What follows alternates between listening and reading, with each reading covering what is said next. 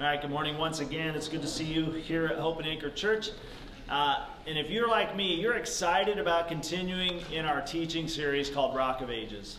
For the past 4 weeks, we've been walking through the pages of Scripture, really seeking to gain insight, to catch glimpses of who the Apostle Peter was, who he was, where he is from, kind of the world in which he lived, and what it was like. What happened when Jesus encountered him? Along the way, I think we've been seeing ways that they're seeing parallels, right? I mean, oftentimes when you look into Scripture, we find that we're holding up a mirror to ourselves. I'm like, oh, wow, okay. And even in these narrative passages about people, characters in the Bible, we can get a fuller picture of who they were and how they were encountered by God or by Christ. But along the way, we see, oh, I think that's true for me too. I see myself in that as well. And that's the work of the Holy Spirit, I think. Just really kind of bringing to bear with immediacy the work of God in our life, really jumping from the pages of Scripture. So I pray that that's what happens today. This is our week number 5 in our Rock of Ages series. And I'm not going to tell you well, I guess I will. I'll tell you the title of the sermon. It's Mercurial. Yeah, so that's maybe why you didn't want me to tell you. It's Mercurial. So anyway, let's jump in and get started. But I want to start off by asking you to imagine or kind of capture in a freeze frame in your head the first image or thought that comes to mind when I say the word Mercury. The word is Mercury. Okay, think about what is the first thought or identification that comes to mind when I say the word Mercury. Perchance, you thought first of the planet. Anyone think of the planet? Okay, maybe you thought of the planet in our solar system, which is the closest to the sun with its 88-day year, which all the kids are like, sweet, that means Christmas would be like every 88 days. That'd be great. Well, hold on. It has an 88-day year, but it also has a 1,100-degree temperature swing each day. People kind of lose their minds around here when there's a 40-degree change in the day, because that happens, right? 1,100-degree temperature swing each day. Because there is no atmosphere on the planet Mercury, Mercury reaches daytime temperatures of, get this, a balmy 840 degrees Fahrenheit, and nighttime temperatures of minus 275 degrees, as it's there zipping around the sun. How do you dress for that day? I mean, even Tony would wear a jacket on those nights, right? He's not here, so I wish I could make fun of this, but he's the kind of guy that just wears longer shorts when it snows. Okay, so some of you thought of the planet Mercury. How many, instead of the planet, thought of the element Mercury? Okay, I see those hands. Okay, Mercury is also called Quicksilver, right? Quicksilver, kind of a descriptive name. It is named after the fleet-footed messenger of the Roman gods, Mercury, or Hermes in the Greek pantheon.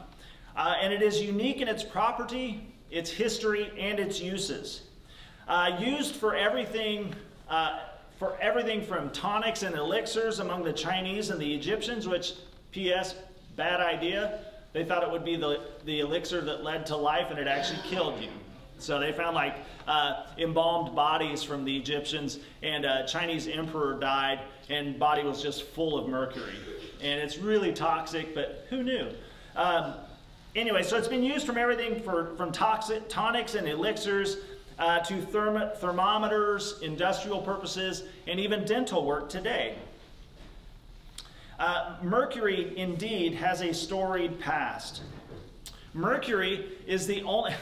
You guys are so excited. I'm telling you about Mercury, the element today. Mercury is the only metal that is liquid at room temperature. Did you know that? That's why it's called Quicksilver. It's liquid at room temperature. It has the narrowest freezing and boiling temperature range. And get this, it is a poor conductor of heat. Yeah, that's exciting. That's the fact of the day right there. Mercury is a poor conductor of heat. All right. Its high surface tension helps maintain its signature droplet shape, as it runs in quickly in rivulets to regain its rounded shape when disturbed. Has anyone ever handled mercury, maybe in a lab or a chemistry class? Yeah, it's really fun to watch. Okay, so maybe you thought of the planet, maybe you thought of the element. There's a third thing that may have come to mind for you. There may be those here today who did not think of Mercury the planet or Mercury the element, but instead thought of the inboard-outboard boat motor manufacturer. Did anybody here, first thought that came to mind was, oh, boat motors. Mercury boat motors. Okay, nobody. Okay. If that was you, you likely know way more about Mercury boat motors than me, and that is perfectly fine. Okay, anyway, as I've studied the Apostle Peter's life and writings, I've come across another use of the word mercury. Peter is often called mercurial. Mercurial, or like Mercury, in several of the commentaries I used to study about his life and writings. What does it mean for one to be mercurial in temperament and behavior? Well, vocabulary.com says mercurial is someone whose mood or behavior is changeable and unpredictable, or someone who is clever, lively, and quick. Synonyms for mercurial include changeable, fickle, flickery, fluctuating, inconsistent, mutable, skittish, temperamental, unpredictable, variable, and volatile. Now, the more time I spend with the Apostle Peter as a person and as a follower of Jesus, I get a sense of why he is often described as being changeable and unpredictable, fluctuating. Peter, among the disciples, is the most mercurial. Would you agree? He has the most ups and the highest ups and the lowest downs. I mean, he's up and down all the time. Of the disciples, we gain the most insight into Peter's temperament. His ups, his downs, his outbursts, and his emotionalism, his contradictions and his collapses. Of all the apostles that we read about in Scripture, I think we get the most information about what Peter was like. Yeah, we know about who he was and where he's from and stuff, but we also get to see a lot more about what he was like. At times, Peter is remarkably steadfast and loyal.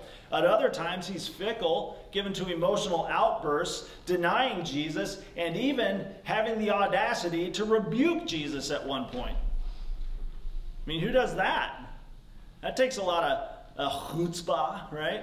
Moxie, to turn and rebuke Jesus. Hey, get a hold of yourself, Son of God, Messiah. Who does that? Peter, he chops off ears to defend Jesus. He leaps like Forrest Gump from a boat to swim to Jesus. He curses and swears that he doesn't know Jesus when he's questioned. He's given to doubts and despair. He's given to rash outbursts and bitter weeping. In a way, when we read Scripture's narrative of Peter, there's a greater human depth there.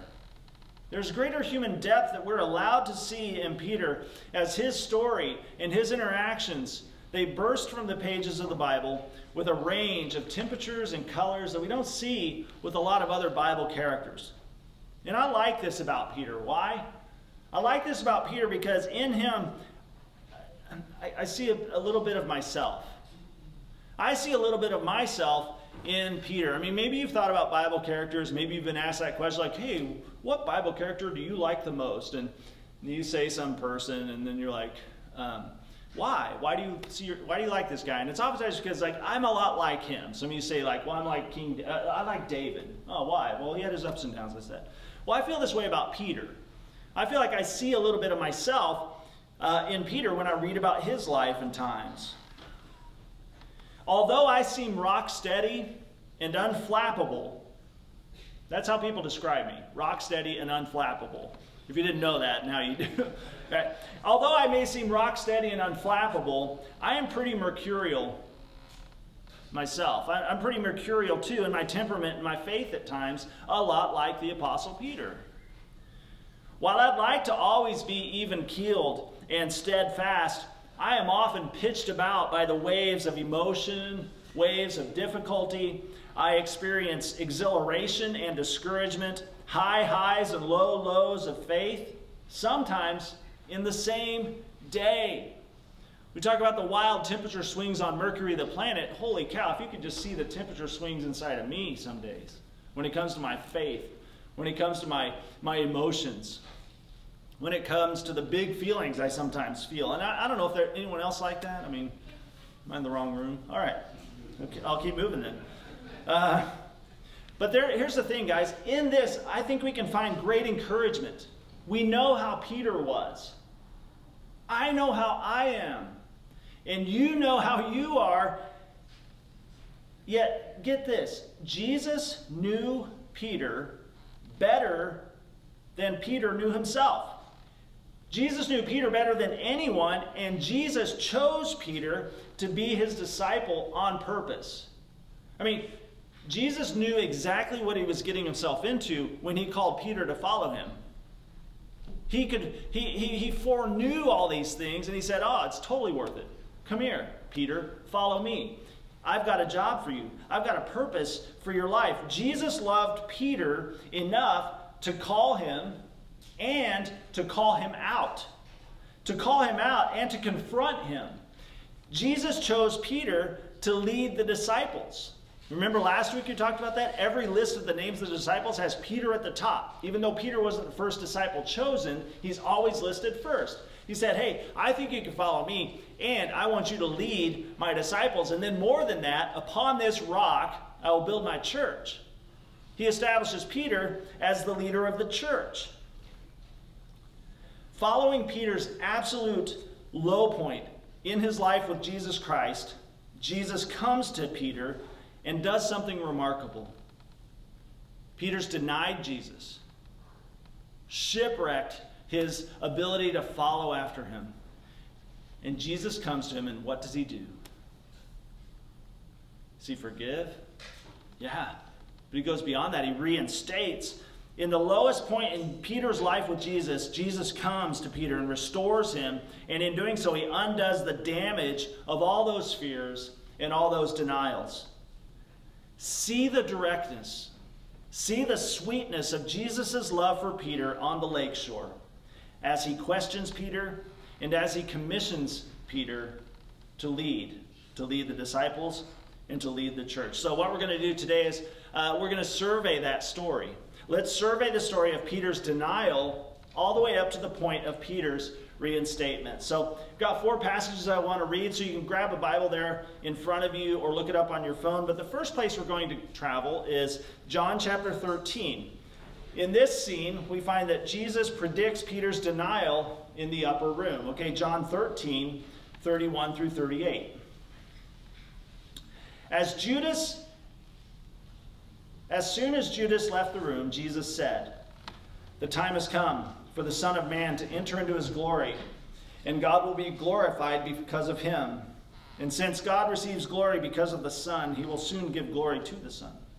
Dear children, I will be with you only a little longer, and as I told the Jewish leaders, you will search for me, but you can't come where I'm going. So now I am giving you a new commandment. Love each other, just as I have loved you. You should love each other. Your love for one another will prove to the world that you are my disciples." Verse 36, Simon Peter asked, "Lord, where are you going?"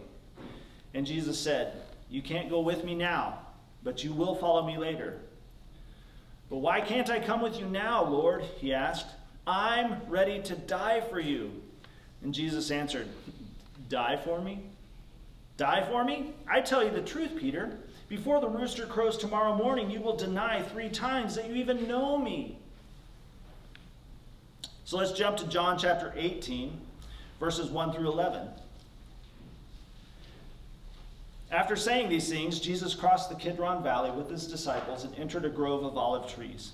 Judas, the betrayer, knew this place because Jesus had gone there with his disciples often. The leading priests and Pharisees had given Judas a contingent of Roman soldiers and temple guards to accompany him. Now, with blazing torches, lanterns, and weapons, they arrived at the olive grove. Jesus fully realized all that was going to happen to him, so he stepped forward to meet them. "Who are you looking for?" he asked. "Jesus the Nazarene," they replied. "I am he," Jesus said. Judas, who betrayed him, was standing with them, and Jesus said, "I am he."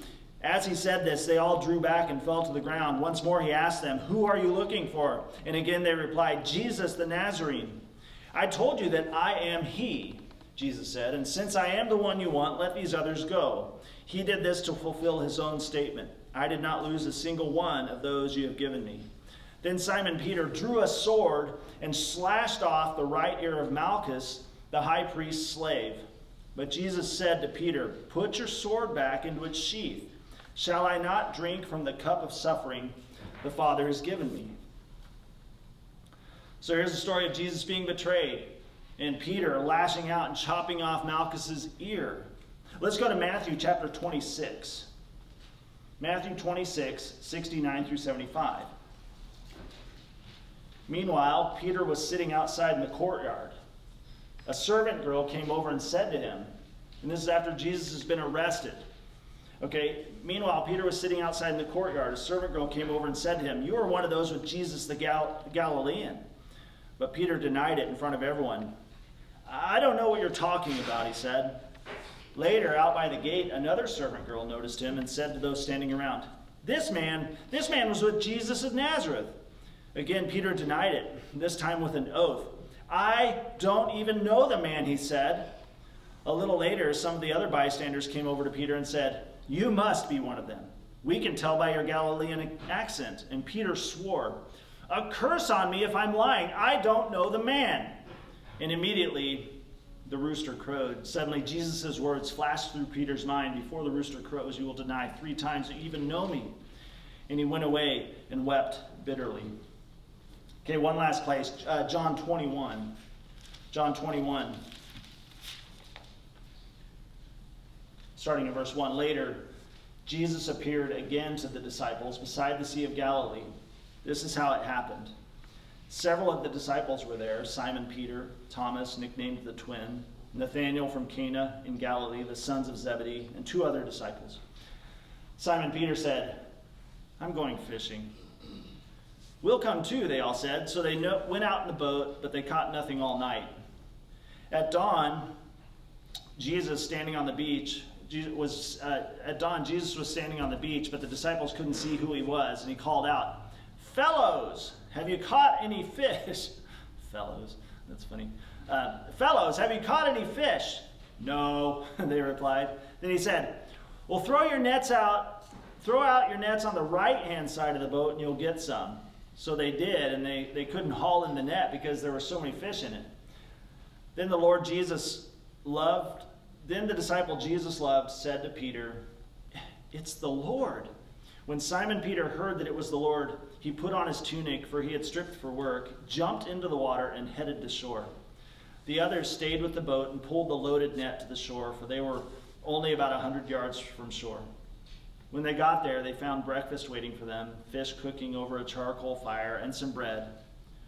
"Bring some of the fish you've caught," Jesus said. So Simon Peter went aboard and dragged the net to shore. There were 153 large fish, and yet the net hadn't torn.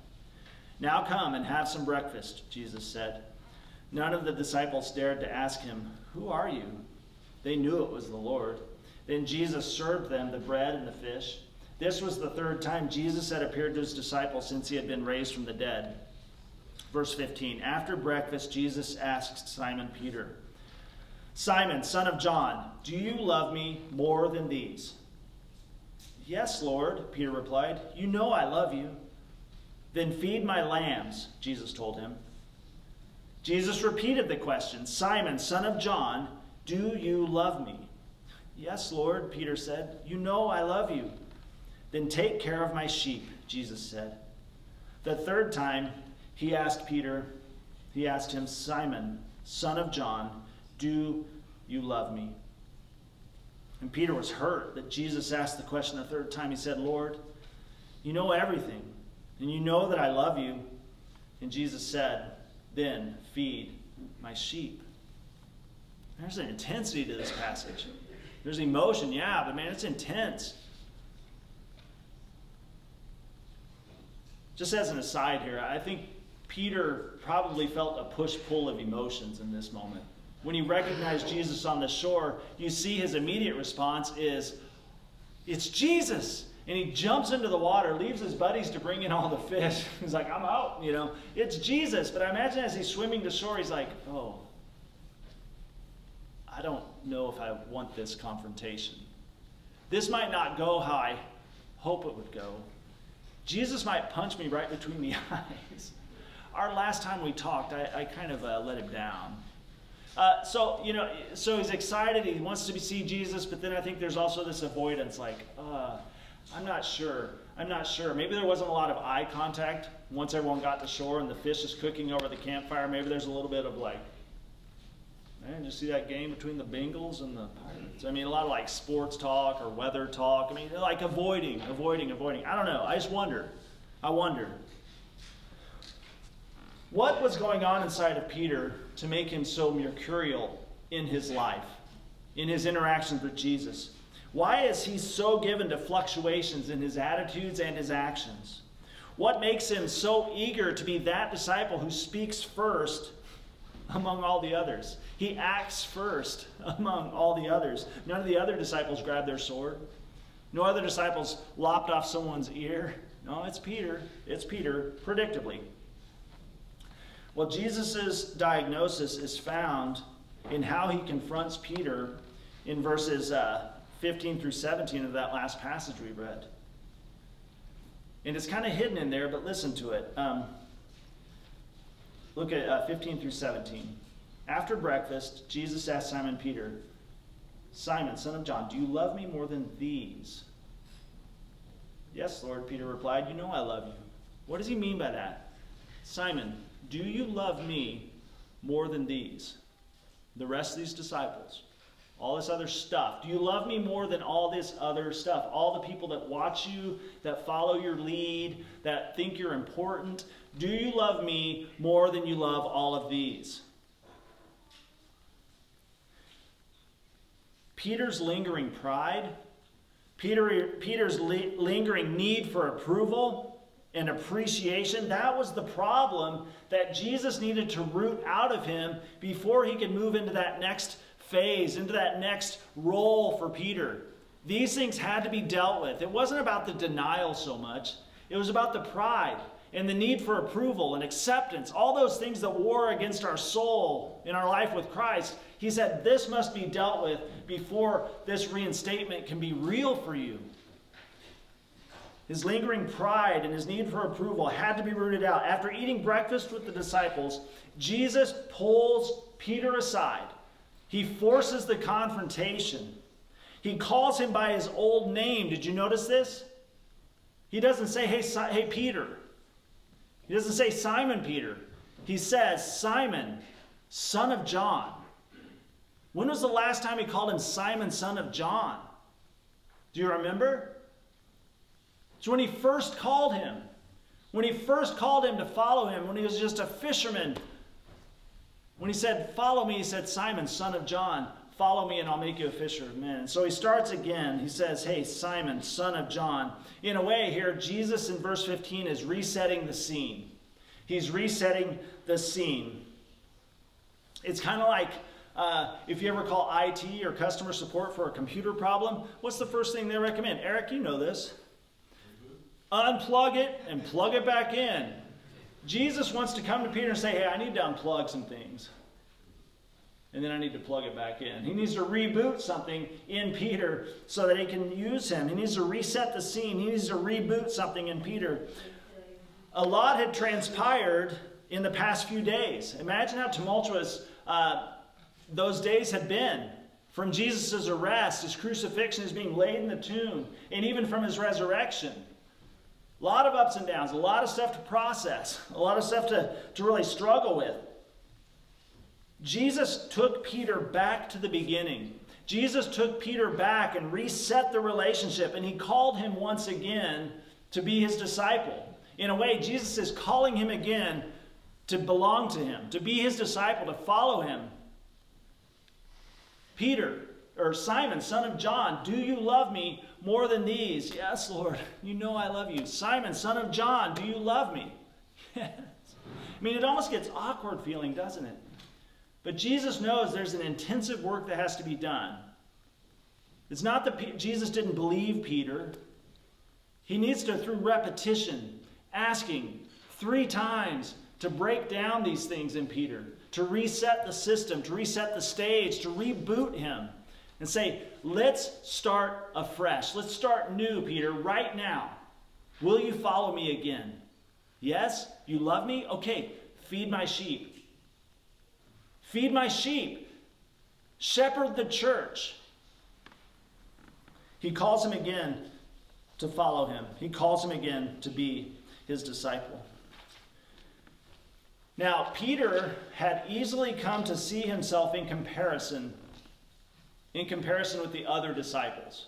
I mean, there's always this competitive spirit, and he's not the only one. The disciple that Jesus loved, who was John, right? Oftentimes, John writes about himself as the disciple Jesus loved as being a faster runner. Like when they ran to the tombs, like the disciple Jesus loved outran Peter. So there's a little bit of healthy competition, maybe unhealthy competition here. But we know that Peter had it in him to boast. He had it in him to compare himself to the other disciples. It was in him to value his role and his responsibilities, his accomplishments, his regard and his rank.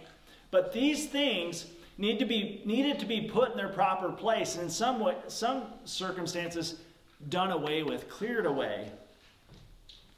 Although Peter was given to boasting, although he was given to racing ahead of the others, when confronted by Jesus, he is humbled. He's humbled. Why? He's humbled because of his betrayal. The memory of his betrayal has humbled him. He's humbled by his betrayal, and he's been broken by his denial. If you read about all the interactions Peter has with Jesus, and then you read this one, you sense something's different here. This isn't the same Peter. Something's changed in him, and I think that something had been humbled and broken in him because of his denial and his betrayal. So Jesus asks him, do you love me more than these? And here, Peter is given a perfect opportunity to say, oh yeah, these yahoos, totally love you more than these guys. I'm the only one who swam to shore. I'm the only one that swam from the boat to see you. I was that excited. These guys, they didn't care. They cared more about the fish. No, Peter had a great opportunity, low-hanging fruit for boasting, for bragging, for setting himself above and beyond the other disciples. But what does he do? Peter, Simon, son of John, do you love me more than these? And given the chance to boast, Peter does not. He doesn't boast. He doesn't boast. He can't because his feelings of shame. He feels out of place. He doesn't feel like he's that old Apostle Peter anymore. When Jesus asked him, do you love me more than these? He's like, you know I love you. That's all I can say. You know that I love you. The InterVarsity Press New Testament commentary says it this way. Peter replies, yes, Lord, you know that I love you. He does not claim to love Jesus more than the others do, which suggests he has benefited from having reflected on his shameful denials of the Lord. This response is typical of true discipleship, for it is humble and focuses on the Lord's own knowledge. Peter was not boastful when Jesus gave him the opportunity to be. But by the third time Jesus asks whether he loves him, Peter is hurt. That is, deeply grieved. Jesus asking 3 times recalls the 3 denials. And Peter's pride is cut to the quick. Here we see the great physician performing painful but necessary surgery. The light is shining in the darkness of Peter's heart, bringing life. Peter is dying to self and finding his confidence only in the Lord. It is the Lord who knows. Despite the appearances, Peter does love Jesus. So get this. It's often pride and insecurity that fuels our mercurial fluctuations.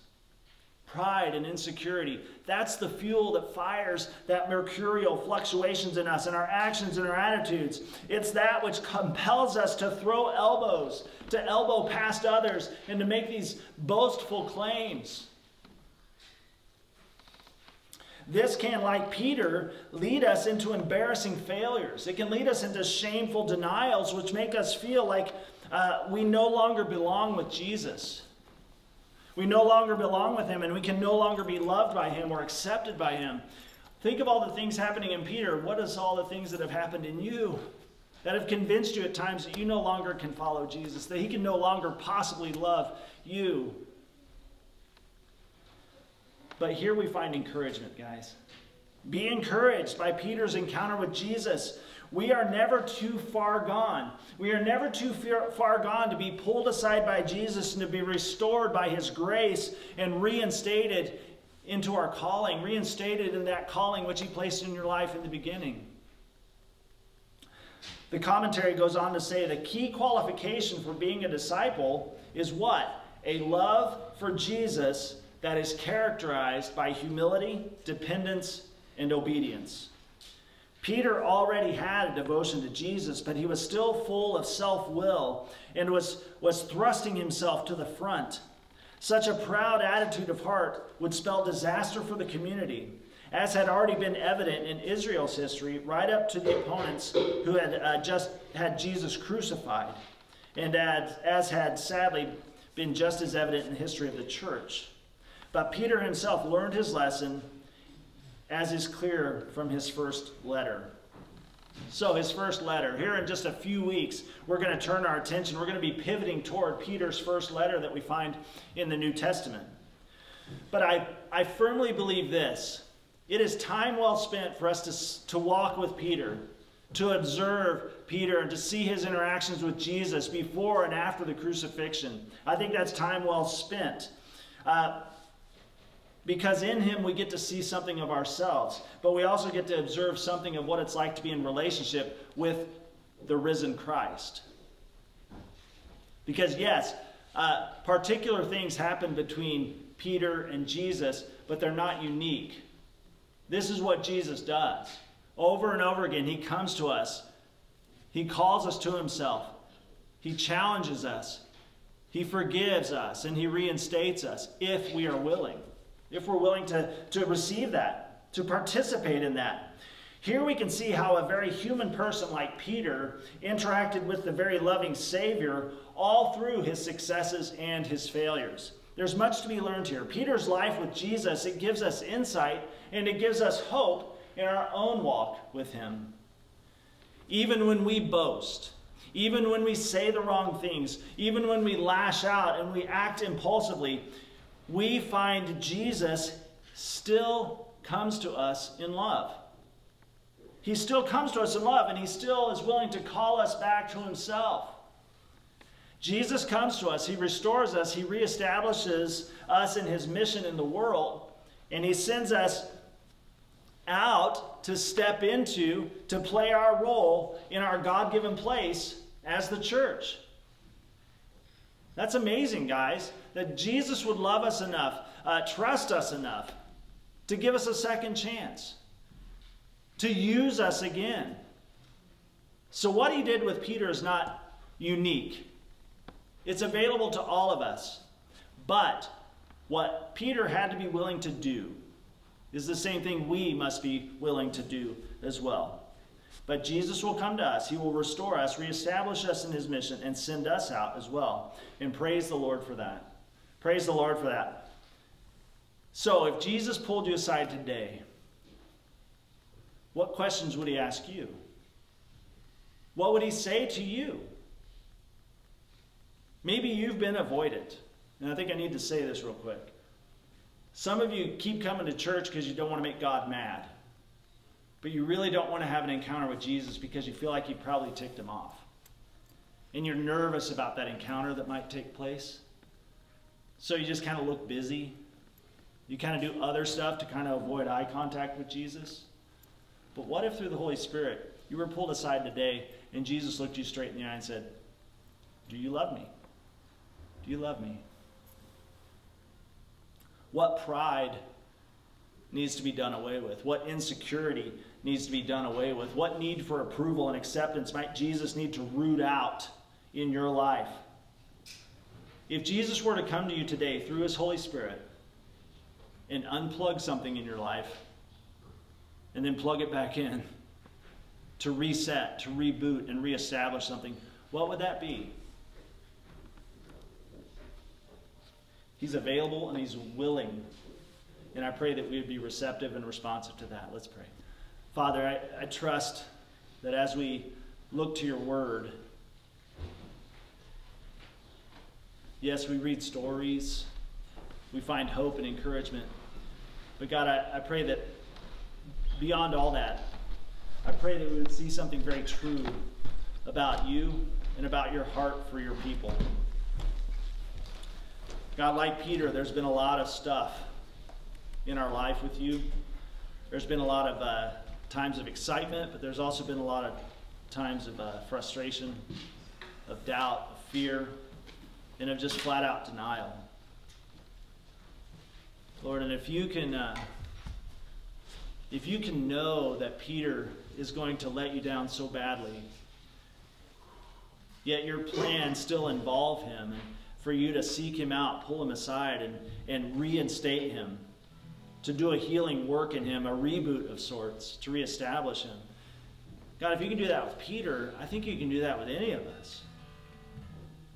We've all been commissioned. We've all been called. If we've placed our faith in Jesus Christ, we've all been sent out to be a part of what God's doing in the world, to be a part of the church and its mission. But God, just like you had to get past some stuff, some pretty deep, dark, and painful stuff in Peter, you've got to get past some deep, dark, and painful stuff in some people here today. Lord, we all are up and down. We're all pretty mercurial for sure. But you seem to be okay with that. You seem to be able to see that and say, hey, I can work with that. I can do some good works here with this person. And so, God, I pray that you would today. God, I pray that you would stand with us. I pray that you would speak the words that we need to hear. Speak to that deepest, most unguarded place of all in us. Point out the things that need to be set aside, our pride, our need for approval, our fears and our doubts, all those things that keep us from you, all those things that we oftentimes keep clutching to and holding on to that keep us from walking and following you. I pray that you would point those out and help us clear those things away. Because what we want most, God, is to be with Jesus. We want to tell him that we love him. We want to know that his heart is still inclined toward us and that he can still use us. And so, God, I pray that you would do that surgery that needs to happen in our souls today.